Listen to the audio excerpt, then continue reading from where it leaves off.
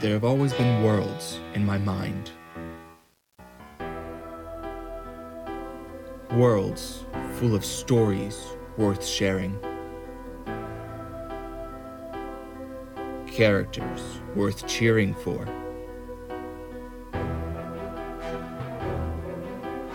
Philosophy worth examining and discussing. Epic battles featuring those truly great heroes and the villains they conquered. And all those precious things worth fighting for. And I know, beyond a shadow of a doubt, there is still more to discover. So come, wander the worlds with me. Welcome to the Scribe's Journal. I am your host, the Scribe of Worlds. I am joined once again by the your Violet favorite author. low-quality headphones. That too.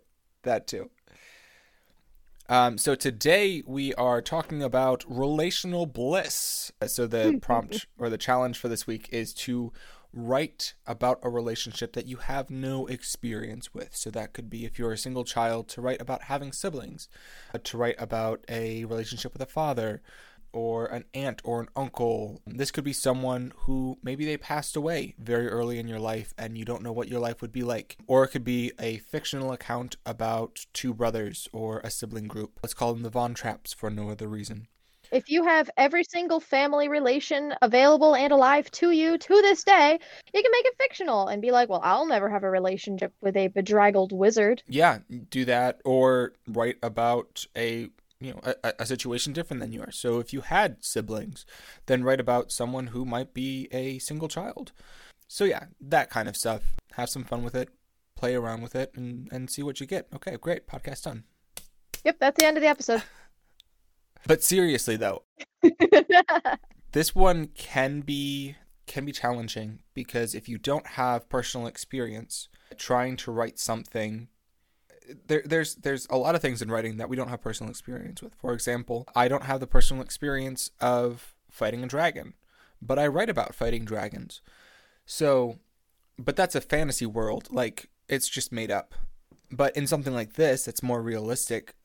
Where do you start trying to find like inspiration or knowledge about this kind of stuff that you might have no connection to? Yeah, I think that a really smart place to start off is, and we talk about this next episode a little bit more, is going to writing communities and asking questions. You'll never get better advice than from someone who's lived what you need advice on. So going into writing communities or even just asking people that you're close with, hey, you've got a brother, what's that like? But specifically making sure that your questions are specific more to your plot. So, hey, how does a family work when it's under stress and crisis?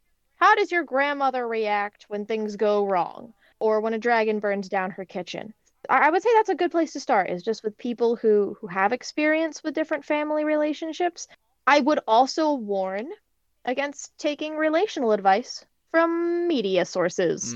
Most likely, like TV shows and movies, I have found, are not a great representation of things. As someone who grew up homeschooled, did you know that public school is not all about the odd girl finding a boyfriend by taking off her glasses? Wait. And everyone realizing that she's pretty. What? You mean Yeah, I've been I know. taking off my glasses in public for no reason all of these years? Dramatically, slowly, and awkwardly, I might add. I'm doing it now, but only to rub my eyes, so. Oh no! It's a Squidward meme where it's, oh no, he's hot! Anyway. Boy, how about you, Scribe? Where do you suggest people start drawing inspiration for relational experiences that they may not personally have? Yeah, so like you said, the general media is not a great place to start because a lot of that centers around drama. So if you're watching something about a family, it's going to show you family drama, which might, some of it might be accurate, but a lot of it is played up, for the plot. So I would say asking questions to people who have actually lived it is a great one. But then find nonfiction stuff about family relations. That's going to require a lot of legwork on your own part. But if you really want to do it properly, go to your public library and say, I'd like a book about brotherly relationships. I just keep coming back to brothers, even though I have too many of them. Yeah, I was about to say, you are not lacking in sibling relations. No, not by any means. But yeah, I would say that. But then the other thing is be free with your imagination. You can do all the research, you can ask all the questions, and all of those might still not be the scenario that you would find yourself in if you actually had a brother or if you actually had that aunt. So be free with your imagination and ask yourself, how would you be in that situation? Like, let's put yourself in that aunt's shoes. If you were that aunt. I don't think that an ant can fit in a shoe. Describe. No, an ant totally can fit in a shoe. I mean, okay, I don't think that a shoe would comfortably fit an ant. How's that? You are probably right. So to all the ants listening, we apologize. Hashtag give ants shoes 2023. And I'd like that to be the first quote that this podcast episode starts out with. Hashtag, we'll see.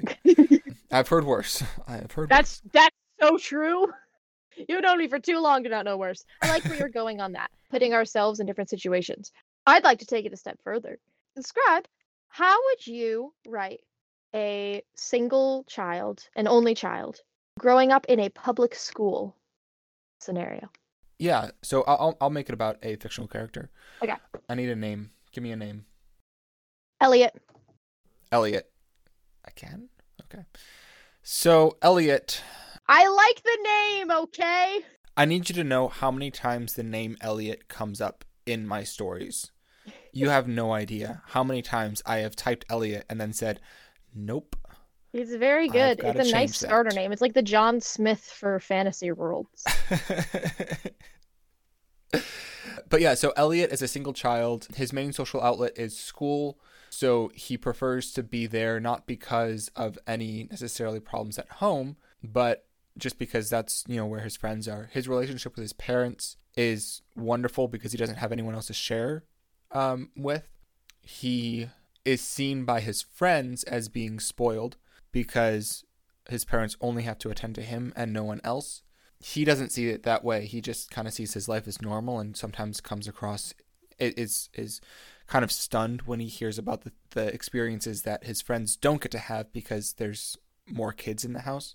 Elliot, yeah, I think that's where I would start. Yeah. Kind of focus his main relationships being outside of the home. I should say main peer relationships, obviously, because you're not going to have a peer relationship with your parents outside of the home. And I would switch it up and have him have a healthy home life because you know what? You don't always have to have problems at home to make a good story. But you know what happens when you have a healthy relationship with your parents? I don't know, do you? They die. Yeah, you're not wrong.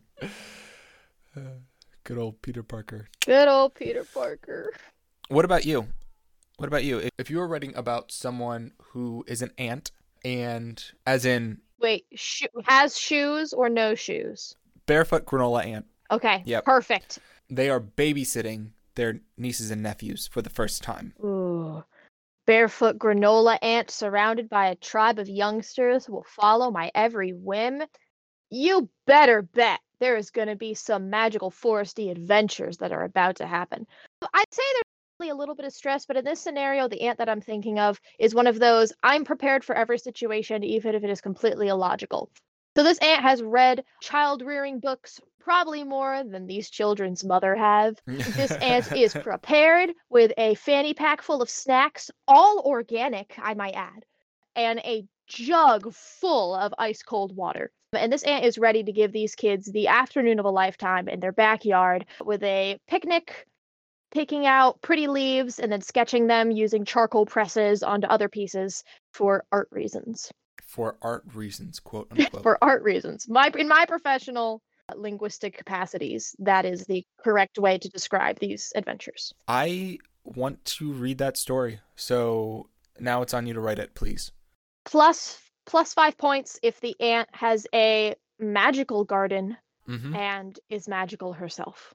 I meant you specifically, but yeah, anyone listening, go ahead, write it, and we'll share our favorite one. I yeah. will share the only one that we'll get because we know our listening base. Who do you think it'll be out of our regulars? Let's shout some people out. We've got the guy in the hat. We've got Z Lady. We've got there's one more. That's like My our wife. we have Scribe's wife.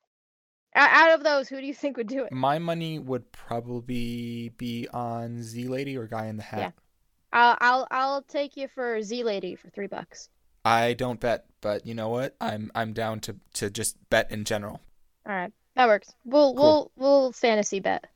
Cool. I'll bet you 3 gold doubloons. Nice. Okay, so Z Lady, if you are listening to this, do not write. No, because Z Lady, listen to this. Because I will get 3 gold doubloons, and I will give you Z-Lady, one of them. Oh, Z Lady, I'll give you 2 of them. I will. Yeah. You know what? No, I'll be honest. I'll give you one, but you'll know that it's because I am a person of integrity, and I'm not trying to sway your vote. You're literally trying to sway her vote by bribing her in this moment. Yeah, but I'm not bribing her as much as you are. So therefore, that still makes it a bribe. That's like if a serial killer's like, the hey lesser man, of I two didn't kill as evils. many as the Zodiac. Let me off the hook. Anyway, we are so far away from the topic right now. Oh my goodness. Going back to relationships between characters. So this one is, trying to write a relationship that you have no idea about. But talk to us a little bit about writing character interactions in general. Like, what are some tips or tricks that you use to make sure that when people are reading your character interactions, they're understandable and relatable and they don't feel like super off the cuff or anything? I actually always found character interactions to be very difficult for me to write. I am a describer. I will sit down and write a full, beautiful scene of any location, the intricate works, the history, but dialogue is something that to this day I struggle to write. I think that my writing is readable, but it takes me a while to get it there. So dialogue has been something that I found I struggle with, so I have a few tips. The first thing is, if you're working with 2 characters and you feel like you need to keep describing what they're doing as they go, it's okay to have a few lines that do not have he said, she stated, he grumbled, she muttered. You can just write some lines and let them be. You can write a line of dialogue and just go to the next line of dialogue. And within there, you can sprinkle a few interactions, but I would even pull away from describing how they say it and how they talk to each other and more focus on what they're doing as they're talking to each other. You can describe that a character is feeling squeamish or shy about a topic by having him look down at the floor, picking at the grass, fiddling with his shirt. You don't have to say, he said shyly. You can show it. And show not tell is something that Scribe is very, very serious about. Scribe, you talk about show not tell a lot. Yeah, I was actually going to bring up that exact thing. There's a physical side to dialogue that we forget about in writing because we're so focused on what's being said and the how of what's being said. But comedians who use physical humor, who kind of show you what they're thinking. For example, we just watched the Ryan Hamilton Happy Face special last night. Ooh, and was it good? Oh, it's great.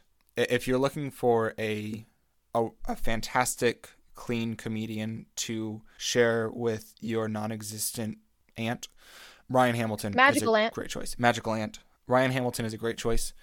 But he has a whole bunch of physical humor that he does where, as he's telling his joke, he's acting out like falling out of a hot air balloon or acting out like what a baby, how a baby acts, stares at you and then like the head kind of rolls around and then stares at you again and the head rolls around again and stares at you.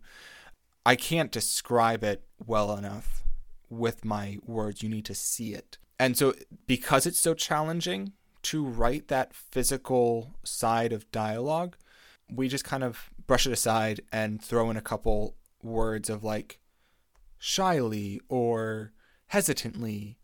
You can use those words. That's great. But supplement them with what's going on with your character, or even supplement them with what your character is saying. So if someone is saying something hesitantly, have them stutter a little bit. Have them have a couple false starts. We read a whole bunch of clear, concise sentences when we read dialogue in fiction, and that's not how it works. It's like this podcast. I go through and edit out the weird gaps, the false starts, the so you hear a more clear, concise. I leave enough of it in so you can kind of see that we're human. But that's how we're used to consuming dialogue in fiction. But don't be afraid to break away from that, especially in a relationship that is new and confusing. Because when you're trying to figure out how you should interact with a person, maybe in your story, someone is meeting their grandfather for the first time, and their grandfather is this very prestigious person. And so at first they walk in and they're trying to use the day-to-day dialogue, common speech, so to say. Then all of a sudden, halfway through their sentence, they realize, oh, I should be talking in a more formal register, and have them make that change and have it be awkward. Like, it's okay, but try to write into that. What is your character doing in response to the other person's presence? Are they walking closer? Are they drawing away? What are they doing with their hands? Right now, I am gesturing wildly, even though there's no one in the room. Do they know what to do with their hands? Are they gesturing? Are they tucked up under their armpits? Are they in their pockets? Kind of talk through that and explain what your character is doing holistically.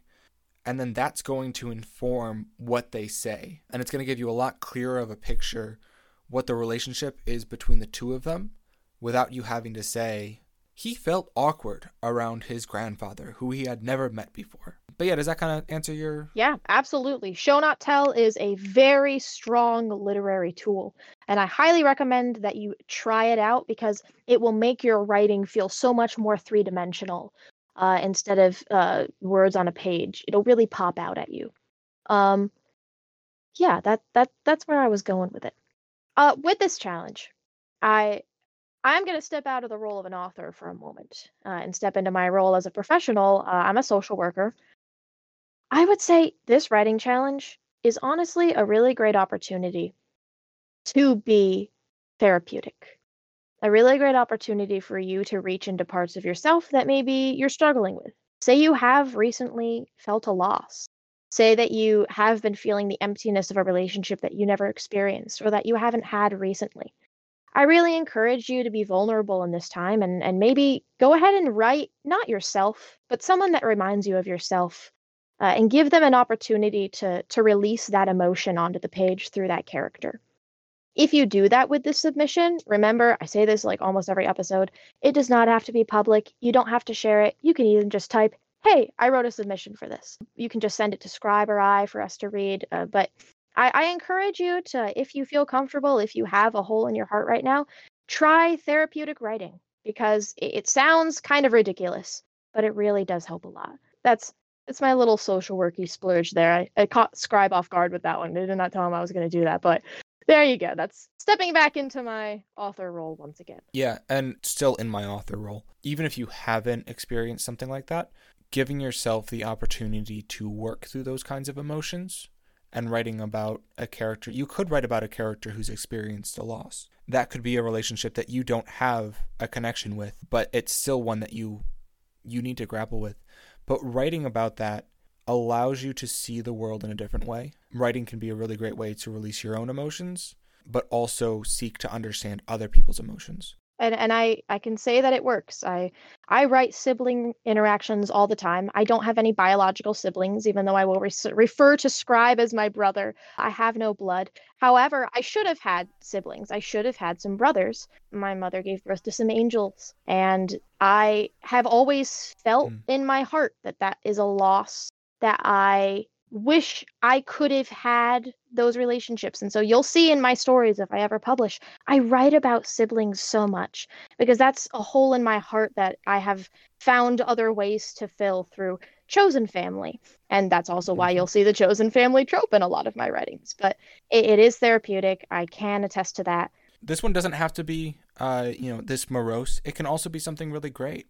Write about a relationship that you've always wanted to experience, and maybe it's a cousin, or maybe it's, something that doesn't necessarily leave a gap in your life with the absence, but could just be something that you wish you had. Have some fun with it. Talking about characters, what are some of your favorite character relationships in Out of Time? And I'm going to ban you from saying the brother-sister relationship, even though I know you want to talk about that. That was the first one I was going to. I know. Okay, yeah, I actually do have one. One of my favorite and most difficult character interactions that I write is between my characters Eleanor and Arthur, specifically because at the time of the story, they are each experiencing very different emotions towards each other. Previously, Arthur and Eleanor were the best of friends, pen pals when they couldn't see each other, attached at the hip when they could, had a similar sense of humor, got along quite well. But recently, due to reasons that I will not disclose, Arthur has completely cold-shouldered Eleanor, has refused to answer any of her letters, any of her efforts at communication. And this will be the first time that Eleanor has seen Arthur in months and communicated with him in months. And that's very strange. So during this interaction, these 2 chapters that these characters, we get to see their inner monologues for, we see a similar sense of hurt and brokenness, but for very different reasons. One for the rage and anger because he is certain that Eleanor has done something, and one from the hurt and anger of being abandoned in what feels like to her time of need due to a lot of events that's going on in Eleanor's life at the time of the story. So that's a relationship that I've found interesting to write. I've had conflict with friends before. I've been on both sides of it, but writing it from this perspective is a little bit different because obviously these individuals are time travelers. And so communication is very important for them in order to stay sane, really, as they pretend to be someone they're not in an environment that they could mess up everything if they're not careful. What about you? Do you have, and I will also challenge you to not use your current writing series when I say, do you have any relationships that stick out to you in maybe one of your others?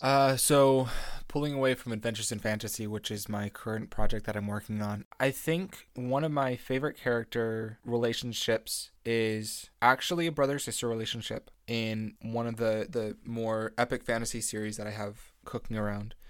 Basically, these 2 siblings get pulled away and embark on this quest with this group of 5 to save the world. They succeed. Long story short. I would hope. But then they are asked to continue on in their quest. And what's interesting is the sister, Sylvia, is very much gung-ho. From the start, I'm all in. I'm here to save the world. I'm here to do my part. The brother, Vincent, is much more reticent. He's there because his sister is, and his whole purpose is to keep his sister safe. So once this second call comes, she very willingly is the first person out of the line and says, yes, I'm in this. I'm ready for whatever's next.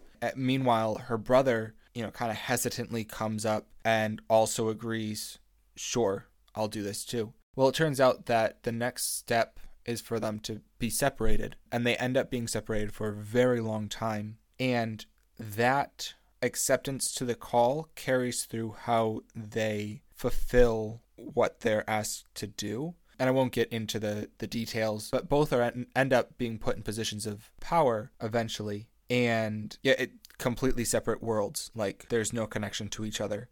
And in the one, Vincent is kind of a lousy ruler. He's been tasked with building an army, and he just hires people, but they're all bullies and mercenaries. In the meantime, Sylvia is working in all of these things, and she ends up being more behind the scenes just because the official ruling class is against what she's doing. It doesn't mean what she's doing is evil. It just means that they are, morally gray. And she goes through these terrible afflictions, but pushes through because she knows what she's doing is super important. And when they come back together, all Vincent wants to do is say, look, I did my job. I want to go back home and see my sister.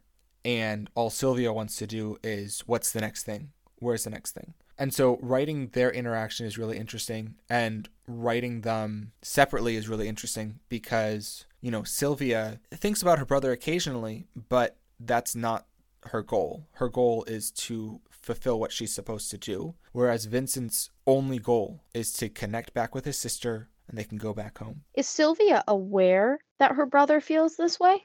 Yeah, I think he makes his opinion quite clear before they separate, but I don't think she really grasps that someone can be as apathetic as her brother is about it. She sees this as such a big pressing need, and he sees it as, but we already won. Why do we have to keep going?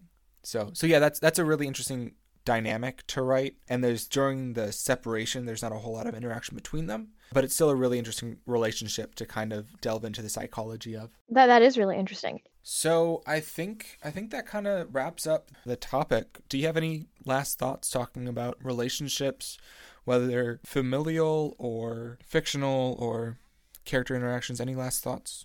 I'd like to say to the viewers, as usual, if you're stuck on a prompt, specifically this one or any other one, feel free to stop by our Instagrams at Scribe of Worlds or at The Violet Author and ask for any assistance. We love throwing out ideas. We love helping fellow writers wherever they might need. But if you are a little bit stuck, we've already described a few, but Scribe, do you have one or two interactions that if people are really like, I don't got nothing on this, that you'd like to challenge them to try and write?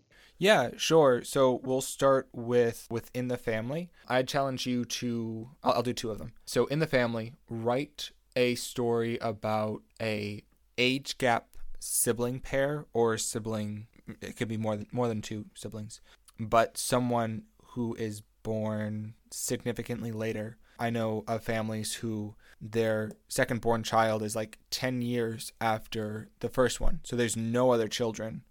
And then this 10-year-old suddenly has a baby in their life. So I would say write about an age gap between siblings. Outside of the family, I'm going to go a military route and say you should write about someone in the military and their commanding officer who they do not get along with, but make the story center around the reason that they don't get along. Yeah, just challenge you to have a little bit of fun with that. What about you? Do you have any prompts? Yeah, my internal one is write about a girl who is an only child, very doted on to the point of being spoiled by her parents, who has been sent away to a different country to live with her aunt, who she does not like, and write about how that aunt influences her to become a better person. Or write about a nurse who has made a very lovely platonic relationship with someone that is elderly, and write an emotional scene for them, either of the elderly person getting transferred or passing away. I'm going all in on my social work side today and saying that I want to push deeper emotions and push more therapeutic writing if possible on this specific challenge.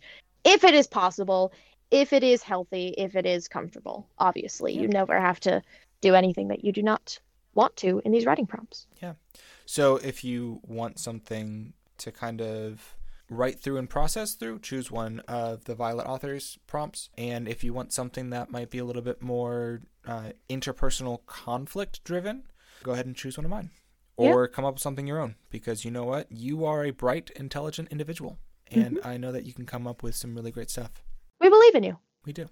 So go ahead, start your writing about something that you might not know anything about. But in all of your searching through your feelings and emotions and psychology of the dynamics of human interaction, wander well. Goodbye.